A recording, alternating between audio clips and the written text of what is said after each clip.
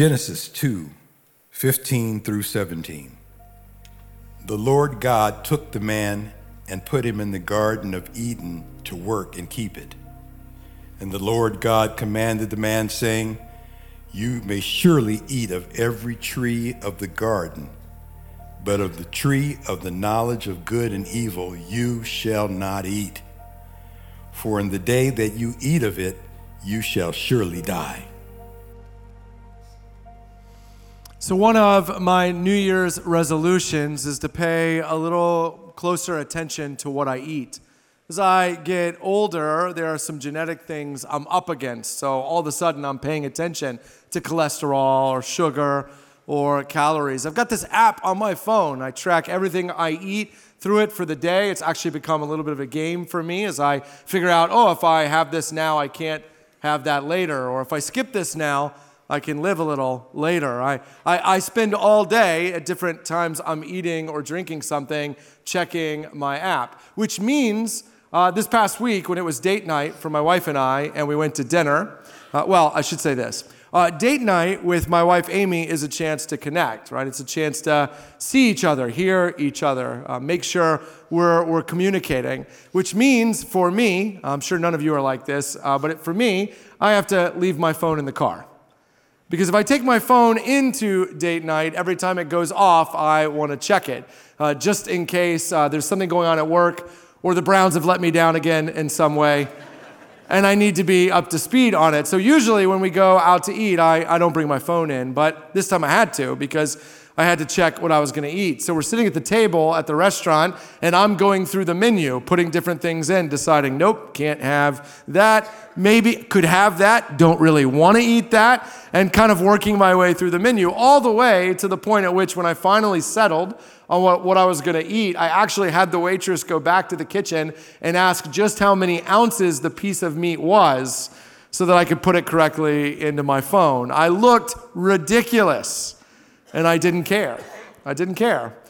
Because that app is teaching me something. I've learned something about authority that is really helping me in 2024. And it's that thing that I'm learning through tracking my meals on my phone that I want to share with you this morning as we look at Genesis chapter 2. So if you have your Bible, would you go ahead and take it out and open it to Genesis chapter 2. Take out your phone, your tablet. If you're watching online, open that web browser and get there somehow. By the way, if you're new, if maybe your New Year's resolution was to start coming to church, so glad that you're here. You may not have brought a Bible, and that's okay. And if you didn't, I do want to let you know that they're in the pew in front of you or in the back of East Hall. And I actually preach from that Bible so that you can follow along. So I'll tell you that today's reading is on page 2. So you don't have to know where Genesis is. You just have to know where 2 comes in the order of numbers, and you can find your way there. I hope you will join us. Thanks for being here. But as you're getting to Genesis 2, I want to remind you that the theme of this series, and in fact the theme of the year for us as a church, is that we're praying that 2024 will be a year of listening. A year of listening. We know that it's going to be a noisy year. It already is. It's an election year, which means a lot of people are going to be clamoring for our attention. A lot of people are going to be telling us that we need to listen to them, that they know what's right, that they know what's best, that they know what we should and shouldn't do, should and shouldn't believe. What we're hoping to do as a church is to cut through all of that and instead to find and listen to the voice of God, individually and collectively. What does He have for us? What does He want for us? What does He tell us is best? And so each week in January, we're looking at what we should expect when we listen to God. And this week, we'll be talking about authority. And I have a 3-point outline we're going to use to guide our time together. So if you're a note taker, you can write these down. Otherwise, just kind of have them in your head to follow along. 3 points, very simple. They go like this. I want to talk about the reality of God's authority, the rhythm of God's authority, and the resume of God's authority. Okay, the reality, the rhythm, and the resume. All right, let's start with the first one, the reality. Well, right off the bat, I want you to see that this is the very beginning of the biblical story. We're a chapter and a half in. It's the front end of the story. And the Bible begins with this big verse, right? In the beginning, God created the heavens and the earth. And so I'll borrow that and say, I want you to see that in the beginning, there was authority. That right in the beginning of the biblical story, you see that God is speaking with authority. That in the Garden of Eden, there aren't a lot of things. There's not sin and sickness and disease and conflict and crisis and brokenness, but there is authority. In the beginning, God had a rule, and that rule was don't eat from this tree or you're going to die. In the beginning, there was authority. Now, this is really instructive to us because it means that authority is part of who God is. And that the authority of God is actually part of what we need when we relate to God. The reason why I'm saying that is because I think if we're not careful, we might fall into the trap of thinking that God's authority is really just a reaction to the brokenness of our world. Like, for example, when I am at home in my living room, maybe watching something on TV, and I can tell my two smallest kids are playing behind me. And I don't really care what they're doing. They're playing, and I'm hanging out watching TV until I can hear conflict in the background, right? Some fighting. And usually I don't get up at that point. I wait till there's some crying, you know? Sometimes you got to let them fight it out a little bit. See if they can work it out. And then when I hear crying, I get up and I go to where the kids are and I'm bringing authority. But I'm only bringing it because there's conflict, because there's brokenness. My authority in that moment is a reaction to what's going on in the room. And so if we're not careful, we can conceptualize God like that. That really the only time God brings authority, the only time God says yes or no, stop or go, is because we have messed up.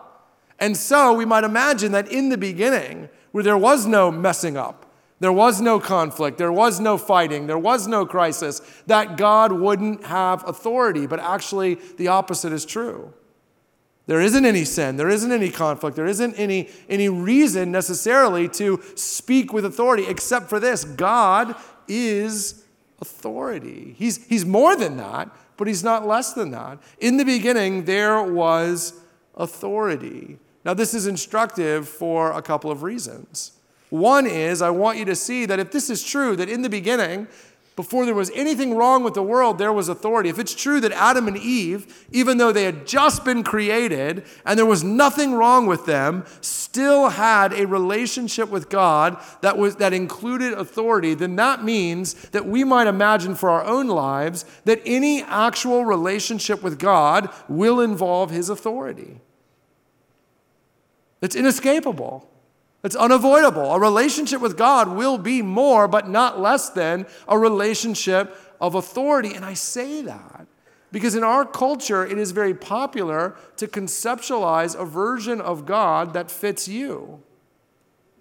And what I often find when I engage people who have created that version, whether they realize it or not, that the one thing missing in their relationship with God is contradiction or challenge. God brings affirmation, he brings encouragement, he may get involved when you need him, but most people don't have a category for a God who actually says no when they want a yes, or yes when they want a no. They don't have a category for God saying this is right and this is wrong. They don't have a category for a God of authority, but in the beginning, not as a reaction, not only because things were broken, in the beginning, God came with authority. And if you desire in 2024 to have an actual relationship with the actual God, you can be certain it will involve authority. Now, I know a pushback to that might be, well, if that's true, I'll just do away with God. Now, who wants that? So if you're telling me that to be religious, to have some kind of connection to God means that I have to get authority, well, then I'll reject that. In place of God, I'll just be free. But I want you to understand something. Pastor Joe's going to get into this next week, and I don't want to steal his thunder. But the choice is not between God and freedom. In Genesis chapter 3, when the snake shows up and he convinces Adam and Eve to disobey God, he says to them, you're not really going to die if you eat from this tree. God just said that because he doesn't want you to be like him. He knows that's what's really going to happen. if you eat from this tree. In other words, the snake shows up and he says, don't listen to God, reject God's authority, but instead listen to me. The snake isn't offering them freedom. He's offering them a God substitute. He's offering them a competing voice, a different guiding voice to listen to. Here's the reality. None of us are free. All of us go looking for someone or something to give voice. We look for a political pundit, a YouTuber, Instagram, social media, our work, the market, our bank. Someone, something is guiding us. Something is telling us what's good and what's bad, what's right and what's wrong. The choice is not between God and freedom. The choice is between God and something else. Do we want a relationship with God and his authority, or do we want to replace God with something different? And that begs the question, doesn't it? Well, then why would I listen to God? If I'm looking for an authority, why would God's voice be the one I listen to? And that actually leads me to my second point, which is I want to show you the rhythm of God's authority. Here's why you should listen to God instead of someone else. Here's why God's authority is good for you. The first thing I want you to notice is the context of God's authority. The context of God's authority, meaning this command comes halfway through chapter 2 of Genesis. Not a lot has happened, but some things have happened. You have to know what's taken place in the chapter and a half before the command, before you know how to understand the command itself. Here's what you're going to find were you to read chapter 1 and the beginning of chapter 2. God created a universe. And he did it as a display of power more than personality. What I mean by that is he would say, let there be light, and there was light. There's not a lot of window into God's creative genius in that moment. He just speaks something into existence and it happens. Let there be light. Let there be fish. Let there be birds. And from the mind of God and the creativity of God, a universe springs into existence. But what we find out is that actually the universe has been created for God's favorite creation. And his favorite creation is people. Now we know that for two reasons. The first is when God creates people, it's the first time power and personality come together. In other words, God doesn't just say, let there be people. He gets down in the dirt. He fashions Adam with his own hands. He breathes his own life into Adam. He fashions Eve from a rib with his own hands. He breathes life into her. He speaks to Adam and Eve. He tells them that he's given them control of the universe. So not only is God hands-on with their creation, but also God is speaking in relationship with them, telling them, your job is to take the universe that I've just made and to create and to fill it and to go crazy, turning it into something wonderful. You are kind of my vice regents, God says. Your authority comes from me. The universe I've made belongs to you. God has a special design for us. But more than that, when you get to Genesis chapter 2, you get this beautiful picture where God creates a special place. It's called Eden, and it is exactly where it needs to be for human flourishing. The Bible tells us it's at the intersection of 4 rivers, meaning it's really fertile ground. It's the perfect place to live if you are in an agrarian society. I mean, me personally, I like air conditioning, but they didn't have that then. So you live at the intersection of 4 rivers. It's full of trees. It's a paradise. It's an environment that is curated for human flourishing. But then something amazing happens. Look with me at Genesis chapter 2, verse 15. It says, the Lord God took the man and put him in the Garden of Eden. Now, I got to tell you something here. The English translation doesn't do you any favors. The verbs took and put are not personal. In fact, they're impersonal. When I think of taking and putting, I think of loading the dishwasher every night. When I take a dish out of the sink and I put it in the dishwasher, there's nothing romantic about it. There's nothing personal about it. There's not even anything gentle about it. I just kind of toss it in there. And so if you're not careful, the way you read this is God takes Adam and Eve and he kind of chucks them into the garden the way I would chuck a plate into the dishwasher. But that's not what the Hebrew says. In fact, John Sailhammer, who has passed away but is one of my favorite Hebrew scholars, says this: an actual better translation of the Hebrew verbs would not be that God took and put Adam in the garden, but rather he took and rested him in the garden. Now that's different, isn't it? When you take something and you rest it, that's entirely different. That's not dishwasher language. That conjures up in your mind, bringing home that newborn for the first time. You take him or her and you rest them in the crib that you have had ready for them with the perfect bedspread and right under the cute little mobile that you got, in the room with their name on the wall. Everything is ready. You've been waiting and dreaming of the moment you would take them and you would rest them in the environment that is perfect for them. This is the 16-year-old on the first day of their first car. When they slide into the driver's seat and they snuggle in and they say words that they don't mean and won't keep, like, "I'll never eat or drink in this car."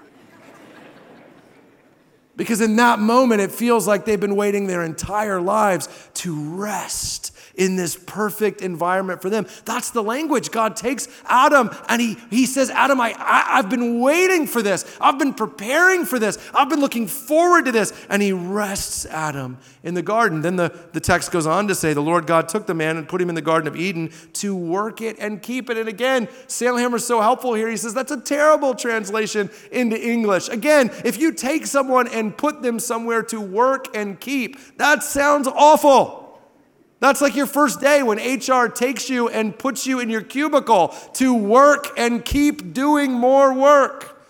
That is not what the writer of Genesis is describing. Instead, a much better translation of these Hebrew verbs would be that God takes Adam and he rests him in the garden and he puts him there, Sailhammer says, to worship and obey.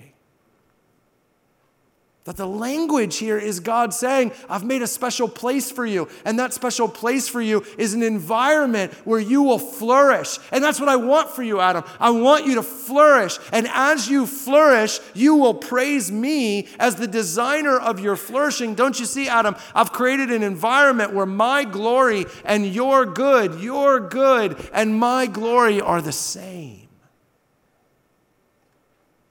I want you to see that that's the context in which the command comes. That's the background of God's command. And the reason why I say that is I have to tell you something. Let me just brag for a second. I really feel like I crushed parenting little kids. It wasn't that hard. Mostly it's because my wife did the hard stuff. My job was when I came home, if one of my kids had a bad day, I just picked them up, I body slammed them on the couch, I tickled them, I sat on them, we laughed, perfect, Dad, done. Little kids were fun, they were easy. I am struggling at parenting teenagers. And it isn't my teenagers, they're great. It's not their fault. They're just doing what teenagers do. I'm the one that has to adjust. I'm the one that has to change. And I've realized that parenting teenagers is hard in part. It has nothing to do with them. It has everything to do with me. It hooks into my insecurity. Because they'll say things like, do you even care about me? Don't you want me to have friends, Dad? Do you want me to be happy? I don't think you do. And in those moments, the reason why those words are so crushing is because there's no context for them. I mean, if you're a parent, you get this. When they say, don't you want me to be happy? You think, what about the last 15 years has made you think the answer to that is no? What is the context of this? But let me tell you, if that's offensive to a parent of teenagers, can you imagine how much more offensive it is to the God who gave us a universe? You see, when God gives a command to Adam and Eve, the context of that is, I've just made a universe. I've given it to you. I've created a special place for you. I rested you in that special place. The only thing I've asked you is to pursue your own good and then turn that into worship. We have a relationship. We walk and we talk. The context of God's commands is that we should lean into them, not away from them.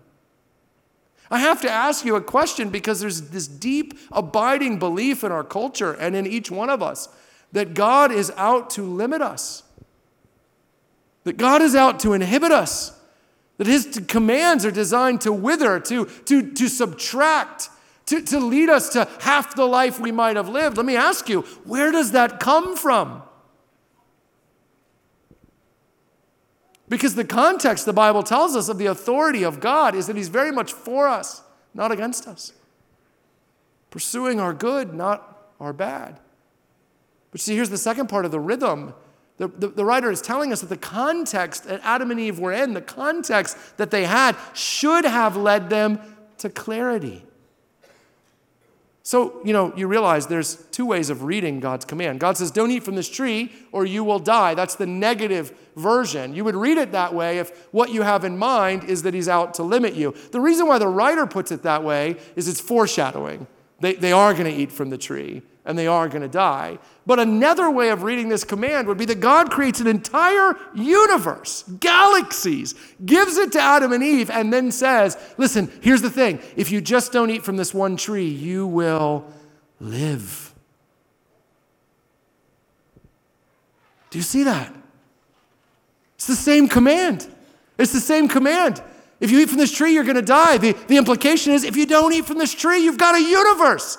Just don't eat from this tree. If you don't eat from this tree, you will live. You see, God is saying to them, this is what I want for you, life. I want you to live, and the way you get there, and Pastor Joe said this so well last week, the way you get there is by trusting me. Friends, listen to me. What if you've been looking at God's commands all wrong? What if you've been hearing them this way? Don't do this, or you're going to die. You can't have this. You shouldn't go there. Don't do this. What if on the backside of those same commands is a God whose desire for you is that you would live, that you would flourish? What if he's not telling you to stay away from what will make you happy? What if he's telling you to chase what will actually get the job done? You see, the Bible is telling us that in a world in which we are free in some ways to go chasing our own authority, we are listening to all the wrong voices. Who told us God was out to hurt us? Who told us listening to God would lead to less life, not more life? That's not the context that we've been given. That is not the clarity that context should provide. Listen, this is why I can sit in a restaurant and everybody think I'm an idiot, the waitress looking at me like I'm crazy, and I'm looking at my app because the app tells me if I eat a certain way, by June 6th, I will be healthier than any of you. And I'm competitive. So you look at me and you go, Zach, be free, man. Be free. Eat what you want to eat. And I'm saying I will be free on June 6th, free to look down on all of you. Because it's easy for me to give that app authority if it can take me where I want to go. But friends, that's what God can do. And I know what you're thinking. I know you're saying, well, yeah, sure, if I were Adam and Eve and God had made this perfect paradise and he had rested me in it and he had walked with me and talked with me. I mean, if I had that context and God said, don't eat from this tree, I would have built a fence around the tree, a fortress around the tree. I never even would have gone close to that tree. If I had had what they had, but I don't have what they have, how do I know that God is for me? Well, that's my third point. What is the resume we have of God's authority? What is the resume we have of God's authority? Because after all, that's the question. There's a theologian I love named Francis Schaeffer, and he said it this way. He said, the tree is not the point. God could have said, don't jump over this river. Don't climb over this rock. He could have said anything. It wasn't about the tree. It was about trusting God. But that's the rub, isn't it? How do we know we can trust God? We don't have what Adam and Eve had. You're right, we don't. We have something better. I don't mean in terms of quality because Eden was perfect. I mean in terms of scope, what we have, the resume we have, the context we have that should lead us to clarity is the person and work of Jesus Christ.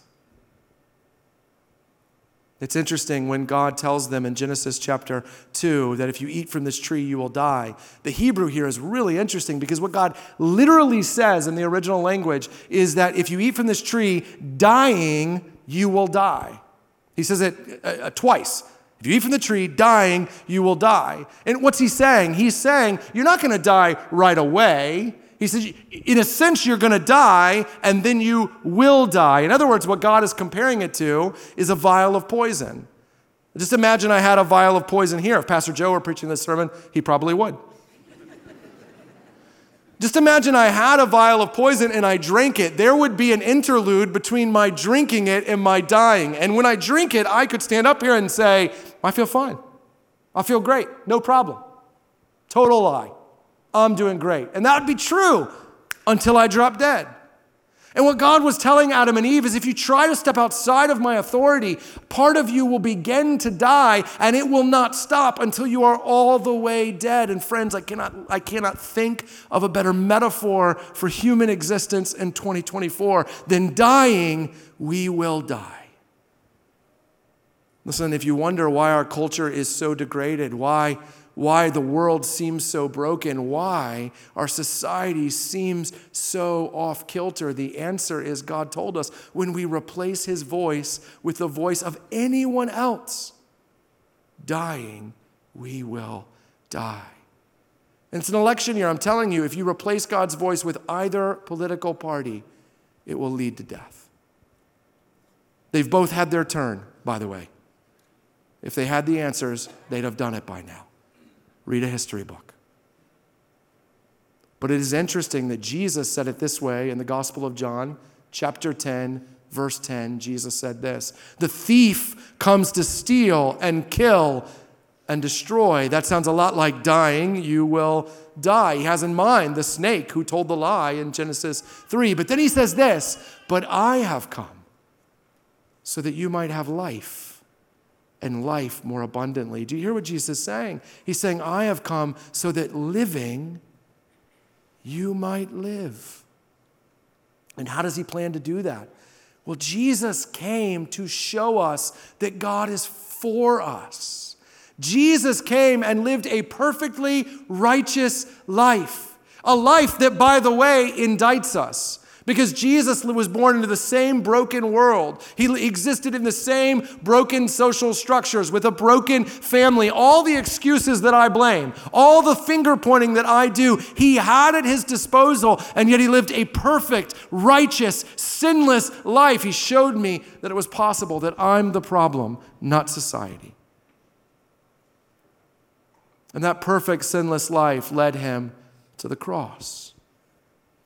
Because he had told us all along that he had come not just to indict us, but he had come to free us. And the way he did that is that on the cross, this perfect, sinless, righteous man becomes the embodiment of my sin and of yours. And the God the Father pours out his anger and his wrath and his judgment over my sin, which was rightfully mine. That anger, that wrath, that judgment, God is answering the prayers of everyone who I've ever hurt, of everyone who rightfully calls out for justice on me. And Jesus is coming up under that and bearing the weight of that and dying under that, so that in 3 days when he raises from the dead and then goes on to ascend into heaven and to be the king of heaven and decide who's in and who's out, he is saying to me, Zach, if you'll grab hold of me, if you'll trust me, living, you will live.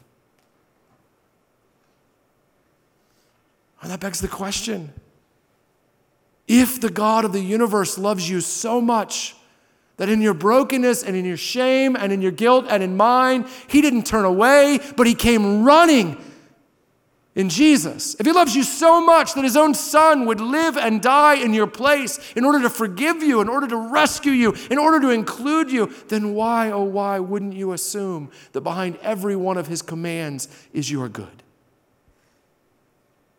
If you're here this morning and you're not a Christian, this is it. This is the rub. This is the decision.